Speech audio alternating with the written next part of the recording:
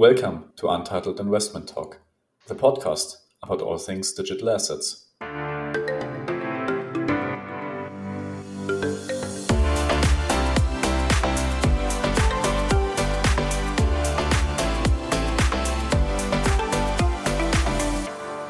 Welcome to the newest episode of the Untitled Investment Talk. Once again, I'm joined by my great co-host and co-founder, Carl Michael. Carl Michael, thanks for being here with me. Yes, pleasure as always, Simon. And today we have a very special and extremely hot topic as the main topic of the show. We're talking about decentralized exchanges versus, or perhaps also in collaboration with, centralized exchanges. What are the upsides? What are the downsides? What are the main differences? And what are they good for? Are they competitors in some ways? Are they helping each other out? And is one maybe offering a service that the other one cannot? All these things and a lot more, of course, we're going to explore together with Jan Kühne today. He's just recently joined Börse Stuttgart Digital Exchange, one of the most innovative and interesting players in the entire field, at least in my opinion. And Jan is going to tell us a lot more about what's going on there. Jan, thanks a lot for taking the time today. Thanks a lot for having me, Simon and Carmichael. It's been an honor. Thanks. So maybe we could start and jump directly into what really brought you to the blockchain space, what caught your interest, and then, of course, how did you get to digital assets in particular? Well, what brought me into the blockchain space, I guess it was around 2017 with the Bitcoin and Ether bull run and the ICO, which caught my interest on that.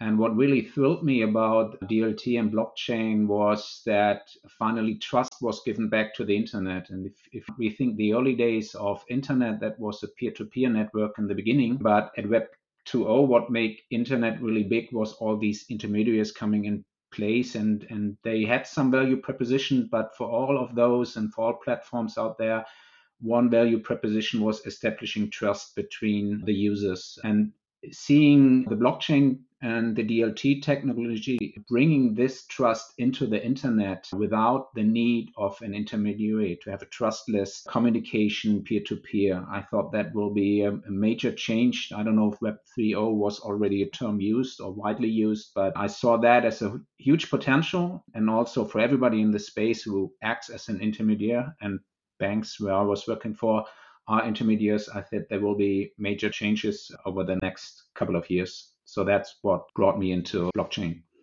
As you already mentioned that, what got you to the topic of digital assets? And now in that regard also, how did you get to join Börse Stuttgart Digital Exchange in your current role? Maybe also explain a bit what you're doing in your current role at Börse Stuttgart DAX. Yes, maybe to go a little back, the first sort of tackle points we had regarding blockchain use cases as a bank was in the alternative investment tokenization space. 2018, we tried to set up things there, but basically the framework was not fit for banks to move into that space. That changed dramatically in 2019 with the AML5, making it mandatory to have a KVG license to offer crypto custodial services. And that was the entry point for lots of banks into the space. And we at that time at MM Warburg pushed forward a custody solution to get into the grandfathering and have an offering out at the end of 2019. And we pushed that forward because I saw that was the missing piece for institutional investors to adopt crypto. Unfortunately, at Warburg, we decided not to invest in the own infrastructure and drop out of this license process. So I was that bullish on everything happening in crypto finance that I said I have to commit myself fully. So I left Warburg summer last year and was happy then to join Börse Stuttgart Digital Exchange in fall of 2020. And my role there is basically to build up the B2B sales, the onboarding of institutional clients and their customers to the digital exchange of Börse Stuttgart. Since Börse Stuttgart is, I think, the second largest traditional exchange in the German market, if you compare the traditional business model of Börse Stuttgart with what you are doing at Börse Stuttgart Digital Exchange, what is the difference? Are there similarities? Is there any direct linkage between both business models? there is a linkage, of course. We when we built it up, our trading engine, we used lots of know-how from the traditional world, and of course we do use part of the regulatory framework of the Börse Stuttgart example, given the KWG paragraph 2 absent 12 license that is serviced by the Börse Stuttgart group for the Börse Stuttgart Digital Exchange. But the main difference between a traditional exchange for securities and a crypto exchange for cryptocurrencies is that at a crypto exchange, it's possible for the investor to onboard directly to the exchange, and there's no intermediary in between. If you place a trade on the Börse Frankfurt or Börse Stuttgart, you don't do that directly, but you do that via your bank where your deposit and your cash accounts are. And that is totally different in the crypto exchange world, because there you have a direct access to it. You have to onboard yourself. And of course, everything which goes along with that has to reflect on that. So at Börse Stuttgart Digital Exchange, we don't have a settlement layer out of intermediaries and payment agents and CSDs in between. All these intermediaries, they are not taking place if you onboard directly. And so for the customer, it needs that he has to pre-fund his accounts directly at the exchange, both with regard of the euro and fiat accounts, but also with his assets from the coins account. So that's a major difference between a traditional exchange and a crypto exchange. And basically, the major challenge a crypto exchange has to build up all these infrastructure, which then has to be serviced by the exchange itself. Is there any technical integration planned in the future, or are these like two different businesses? Because you clearly described that the onboarding process is quite different between both entities. We have our own onboarding process because the customers don't onboard indirectly via an intermediary, the bank where they usually have their finance relationship. The trading engine, it's greenfield development there by our own team, custom made. And so there is no technical integration, but what we use, sort of like compliance, regulatory framework, those things are serviced in part by the Börse Stuttgart Group. And from a technical perspective, of course, there's other challenges like 24/7. In the old world, you have 5 days a week and not 7. You have cutoff times, overnight processing, all that stuff. That doesn't work in the crypto world. 24/7 there is necessary, or to be very precise, it's 23.57 where the exchange is online and the customer is able to trade. So that seems minor, but actually it's not. And of course, from the asset side, you have to integrate wallets. You have to have the connection to the blockchain. You have to be able to process 16 digits after the dot point. So there are more challenges to that in addition. I think currently on Börse Stuttgart Digital Exchange, you offer trading in Bitcoin, Ethereum, Litecoin, and Ripple. Yes. Do you plan to extend this portfolio in the future? And if so, what are your criteria for listing new currencies? Yes, we are planning on adding additional coins to that. The criteria is market cap. That is probably most important for us. As of now, market cap and maybe the projection we have for market cap for the coin. But to be honest, probably 80%, 85% is concentrated on Bitcoin at the moment than Ether. So we don't see that much of a need from the customer side regarding adding additional coins. We will do that, of course, but I wouldn't expect that we would have, a dozen coin by the end of the year. That won't happen. What I see from a business perspective, maybe even more important, is that at the moment the customer is able to order and transact a coin against or crypto against fiat, and it would be probably very helpful to add stable coins so the people would be able to order crypto against crypto. Now, maybe since you already mentioned your customers, how these customers split up? How big of a segment are retail customers? How many are institutional clients, like Bankhaus Scheich, for example? I think this year we've been talking a lot in the industry about the year of institutional adoption, the year when the big players are really entering the market with, of course, Tesla, with a couple of retirement funds and so on and so on.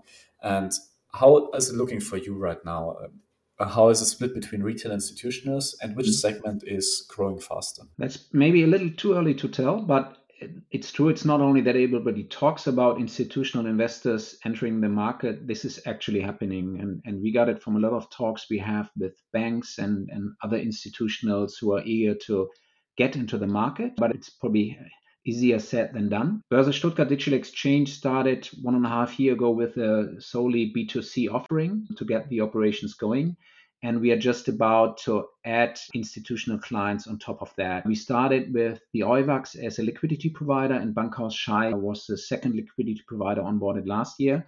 And as of now, we are in talks with quite a few institutional clients on onboarding them as well. But there are some obstacles in that way, especially for banks. The regulatory environment is not totally clear, especially with regards of the crypto custody license, whether that is needed, in which cases is it needed, if an outsourcing of the custodial service to a crypto custodian is possible or not. Those are things we are in discussion with quite a few banks. So at the moment, the volume and the number of customers is driven by our B2C offering. But I think for the future, when we believe that mass adoption will come, and I do that, this will come via the rails and the customer relationships which are already established. And once we see the first banks offering their existing customers to go into crypto from their existing bank account and depot, I think then we will see mass adoption. And that's basically why we as an exchange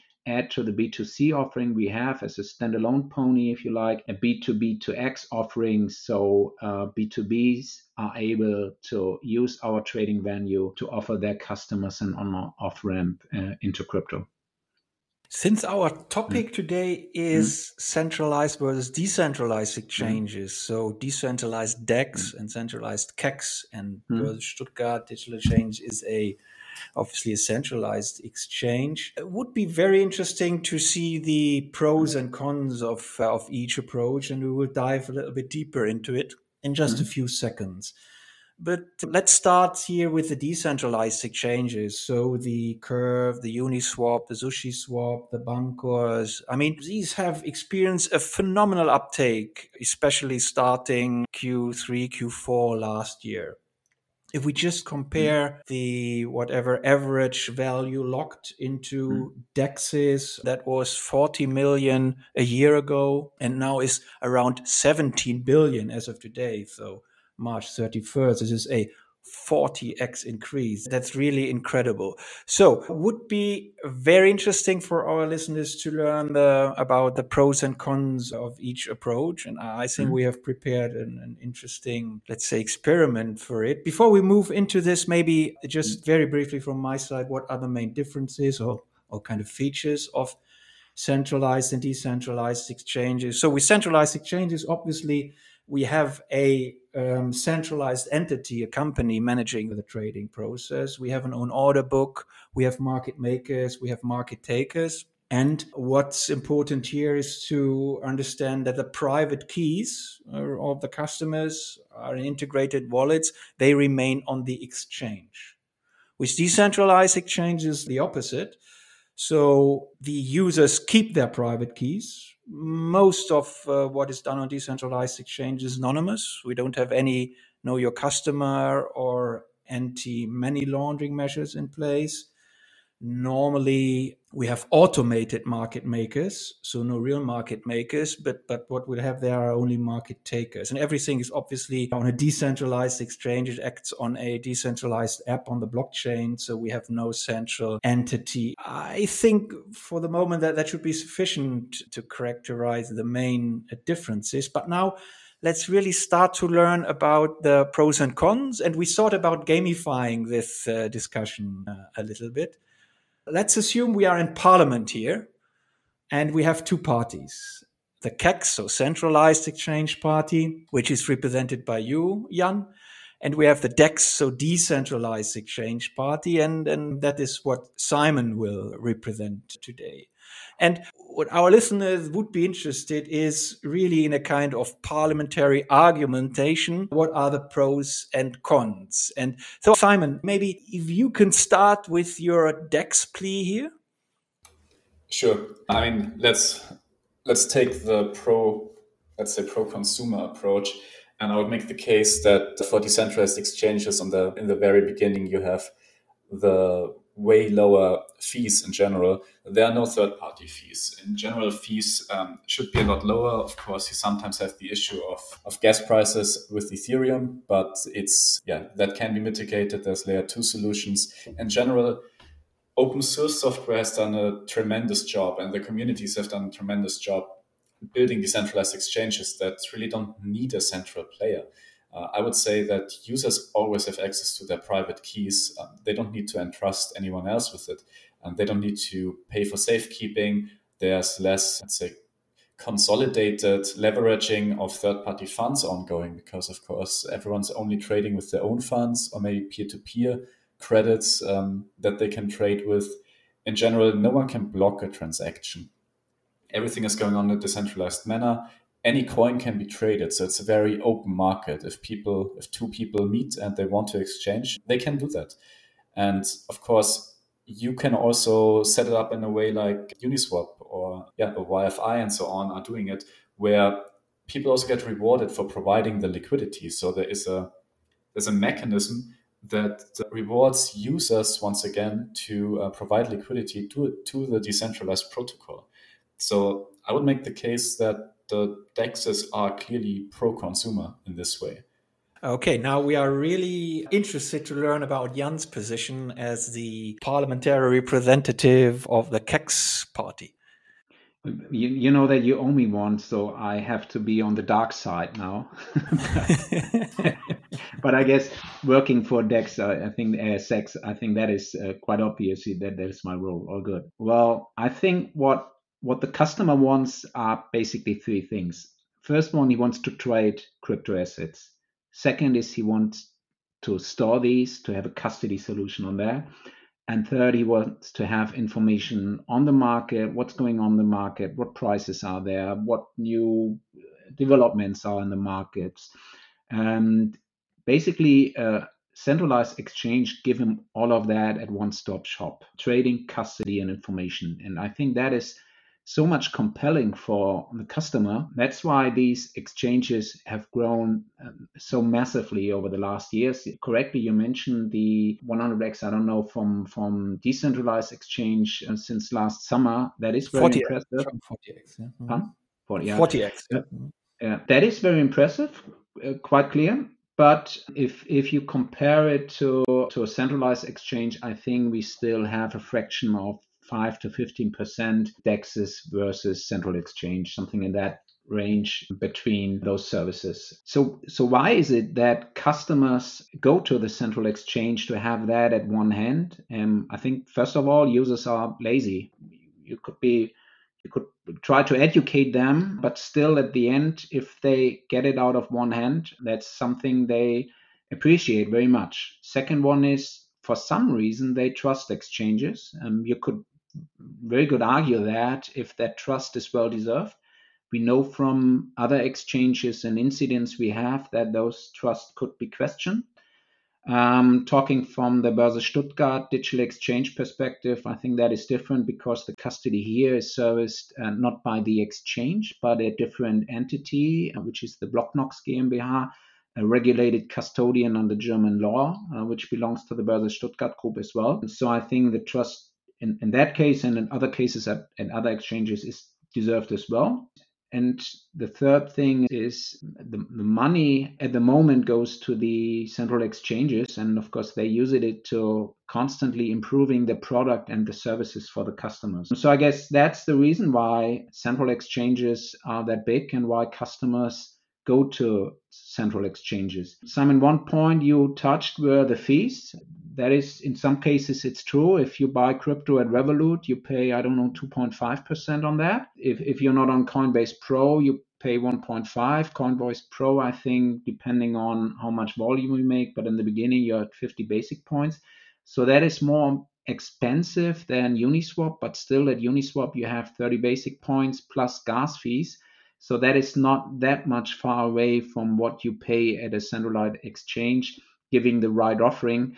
At Börse Stuttgart Digital Exchange, at the moment, we have 20 or 35 basic points fee for trading and no additional gas fee and no additional custody fee on that. So I think that is quite competitive to a Uniswap pricing you have there. Jan, do you see the? I mean, let's relieve you a little bit from now doing the advertisement for the DEX party and going to a more neutral, objective point and your experience in this. But anyhow, thanks a lot for participating in this approach. Do you see the Uniswap, the curves, and others as competition? Is this something complementary, or will there be any kind of cooperation in the future between DEXs and KEXs? You can answer this either from a general perspective or from the position of Börse Stuttgart, however you like. I think it depends on it's probably all of threes you will find with regards to different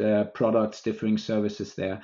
I think digital exchange will be definitely complementary to central exchange if you think about all these altcoins coming in the market. That is something I'm pretty sure central exchange will not be able to cover all those vast universums of coins out in the market. Coming from Börse Stuttgart, we only have 4. But even if you go to Coinbase, you're still waiting on the coin you were looking for, and you might not find it there. And then you can think go to Binance or Kraken or elsewhere, or go to Uniswap, and definitely there it is. So I think from that point of view, altcoins, we will see DEXs as very complementary to central exchanges. Will it be a competition for the large central exchanges? They will lose some market share to decentralized exchange. I'm sure about that. But at the end, is it a strategic threat to them? I don't think so, because the value proposition I mentioned, especially if you think about mass adoption, this will always have a major share for centralized exchange. And of course, there will be people who are more on Simon's side and will appreciate those value proposition, but I don't think it's a real dominant threat to a central exchange in the future. And talking from a Börse Stuttgart perspective, the customers who onboard at the moment and the customers we try to reach with our B2B offering, they are not thinking, am I going to Börse Stuttgart Digital Exchange or I'm going to Uniswap? They want to find a regulatory compliant, trusted way into crypto.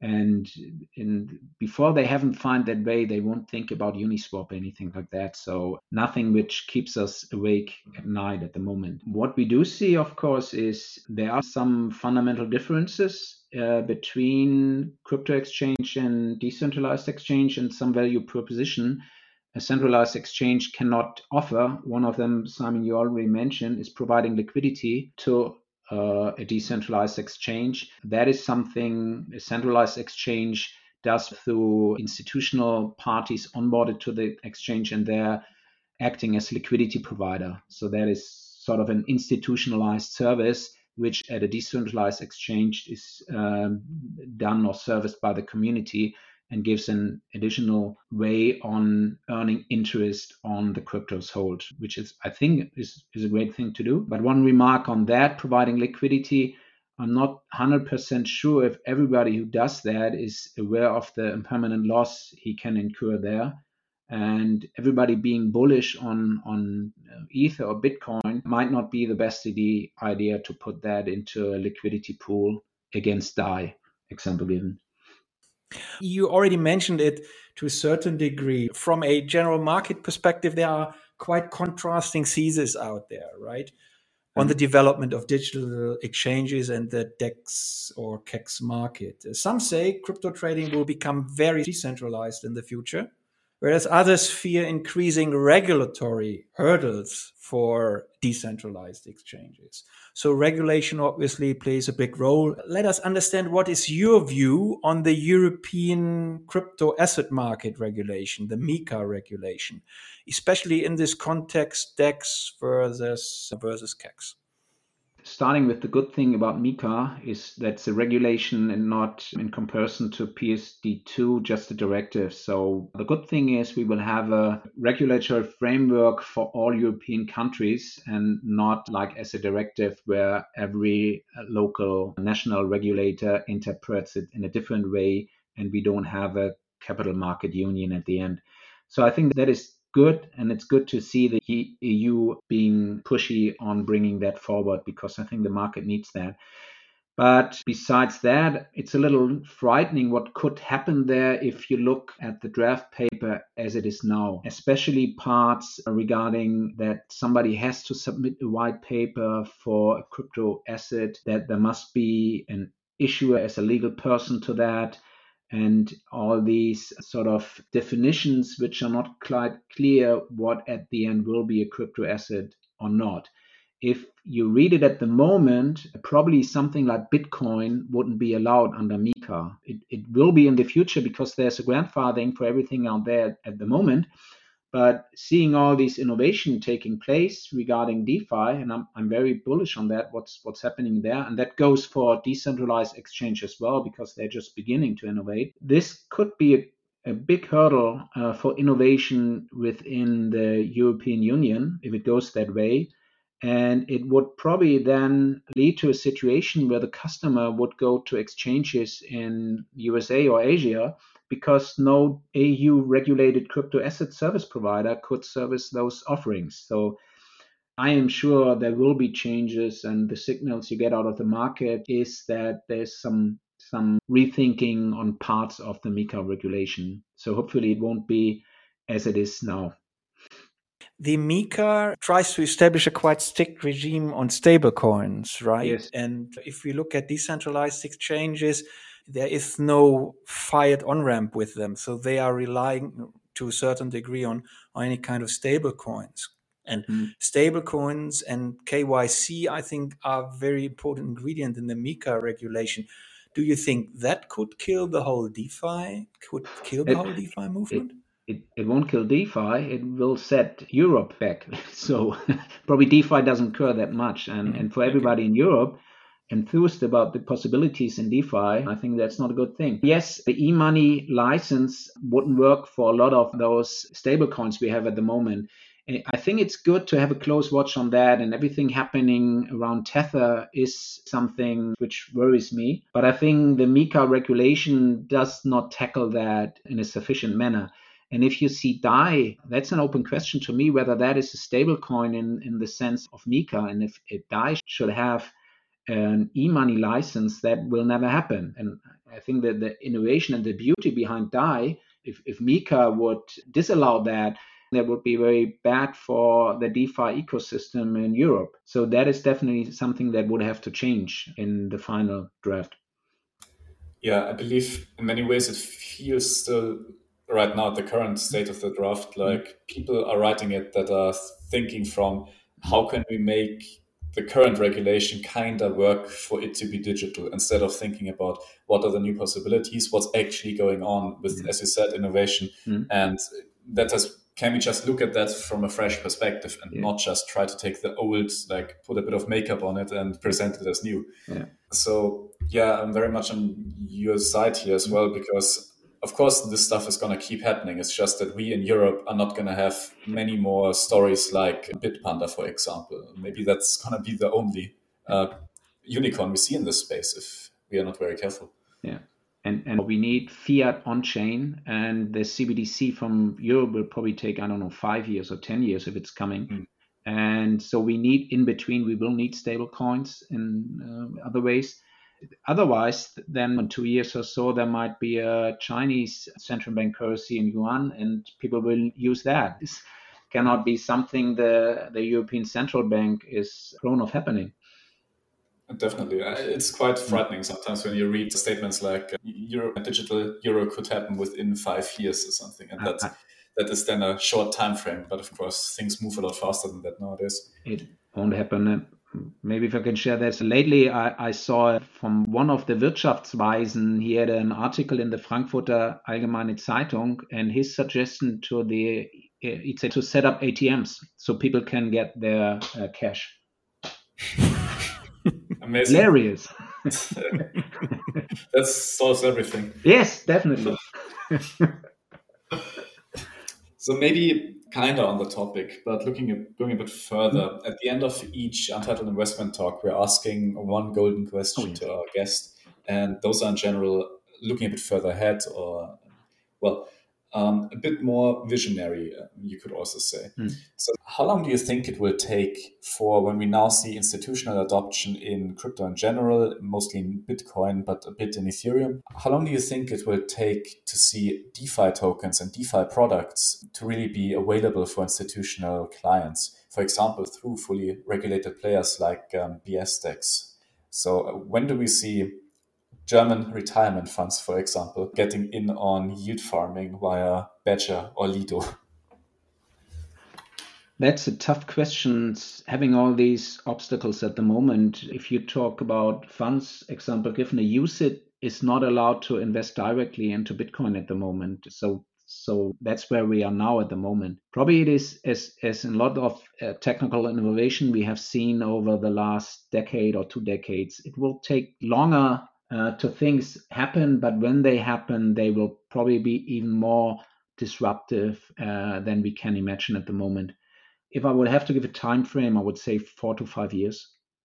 I mean, I think that's quite optimistic anyways. I wouldn't have been surprised if you said maybe 10 to 15 years. No, honestly. I think it will be quicker than that. But well, maybe then we should meet in 5 years and see who's right with that. If you look back, Uniswap was founded 3 years ago. And now where they're now at. So the question will maybe who will offer these services? Will it be banks or others in the market? Because as Bill Gates said, banking is necessary, banks are not. No, definitely. I mean, that's also why my question was definitely when are these services going to be available? Not when are banks going to offer them? Because I absolutely am of the same opinion that, as you just mentioned, But services are products, like the companies are not necessary for providing the products. Yeah, but I'm pretty sure that in 2 to 3 years, every major bank will offer their customers a direct investment in Bitcoin and a wallet. Pretty sure about that. Absolutely. I agree to this. I mean, think about our last podcast with Julian Grego from Solaris Bank. He was even quite bullish about banks getting into this DeFi lending and staking space. Let's hope he's right. Huh? Definitely. So, Jan, thank you so much for being with us today. And thanks a lot for all your very insightful answers to our quite numerous questions. Thank you for having me. It's been a pleasure. It's been a great time. So I guess Carl Michael and I would definitely be happy to have you back again. Let's see what happens over the next 1 or 2 years. And I think we definitely have a lot of fresh stuff to talk about. Maybe even earlier than in 5 years, yes. Yeah. So, Carl Michael, also thanks a lot for being here with me today. And especially thank you to all of our listeners, of course, who've been with us now for quite some time already and maybe have been listening to the previous shows as well.